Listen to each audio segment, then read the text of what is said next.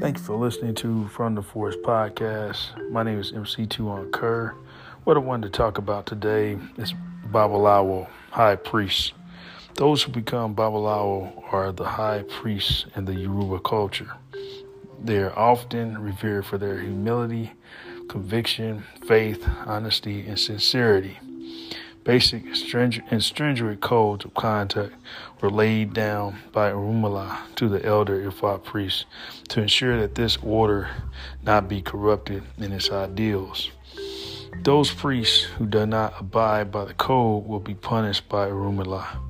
Professor W. Mbubala writes in lectures on the subject of the Babalawo. He states the training of an Ifa priest is a supreme example of sacrifice in human endeavor. The aim of the training is to give the priest in training a disciplined attitude to the many problems in life.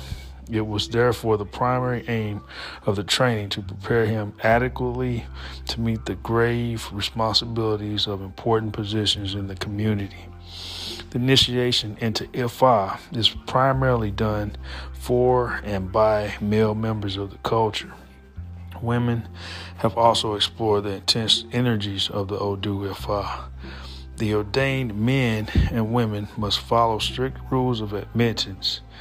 Those infants who are divined to become a Babalawo begin the actual ritualization at age 7. Older members of the culture may also become initiated if revealed through Ifa. What I talked about today, and what I did talk about today, is Babalawo, the high priest.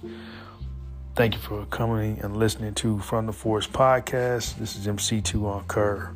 Peace. Alafia.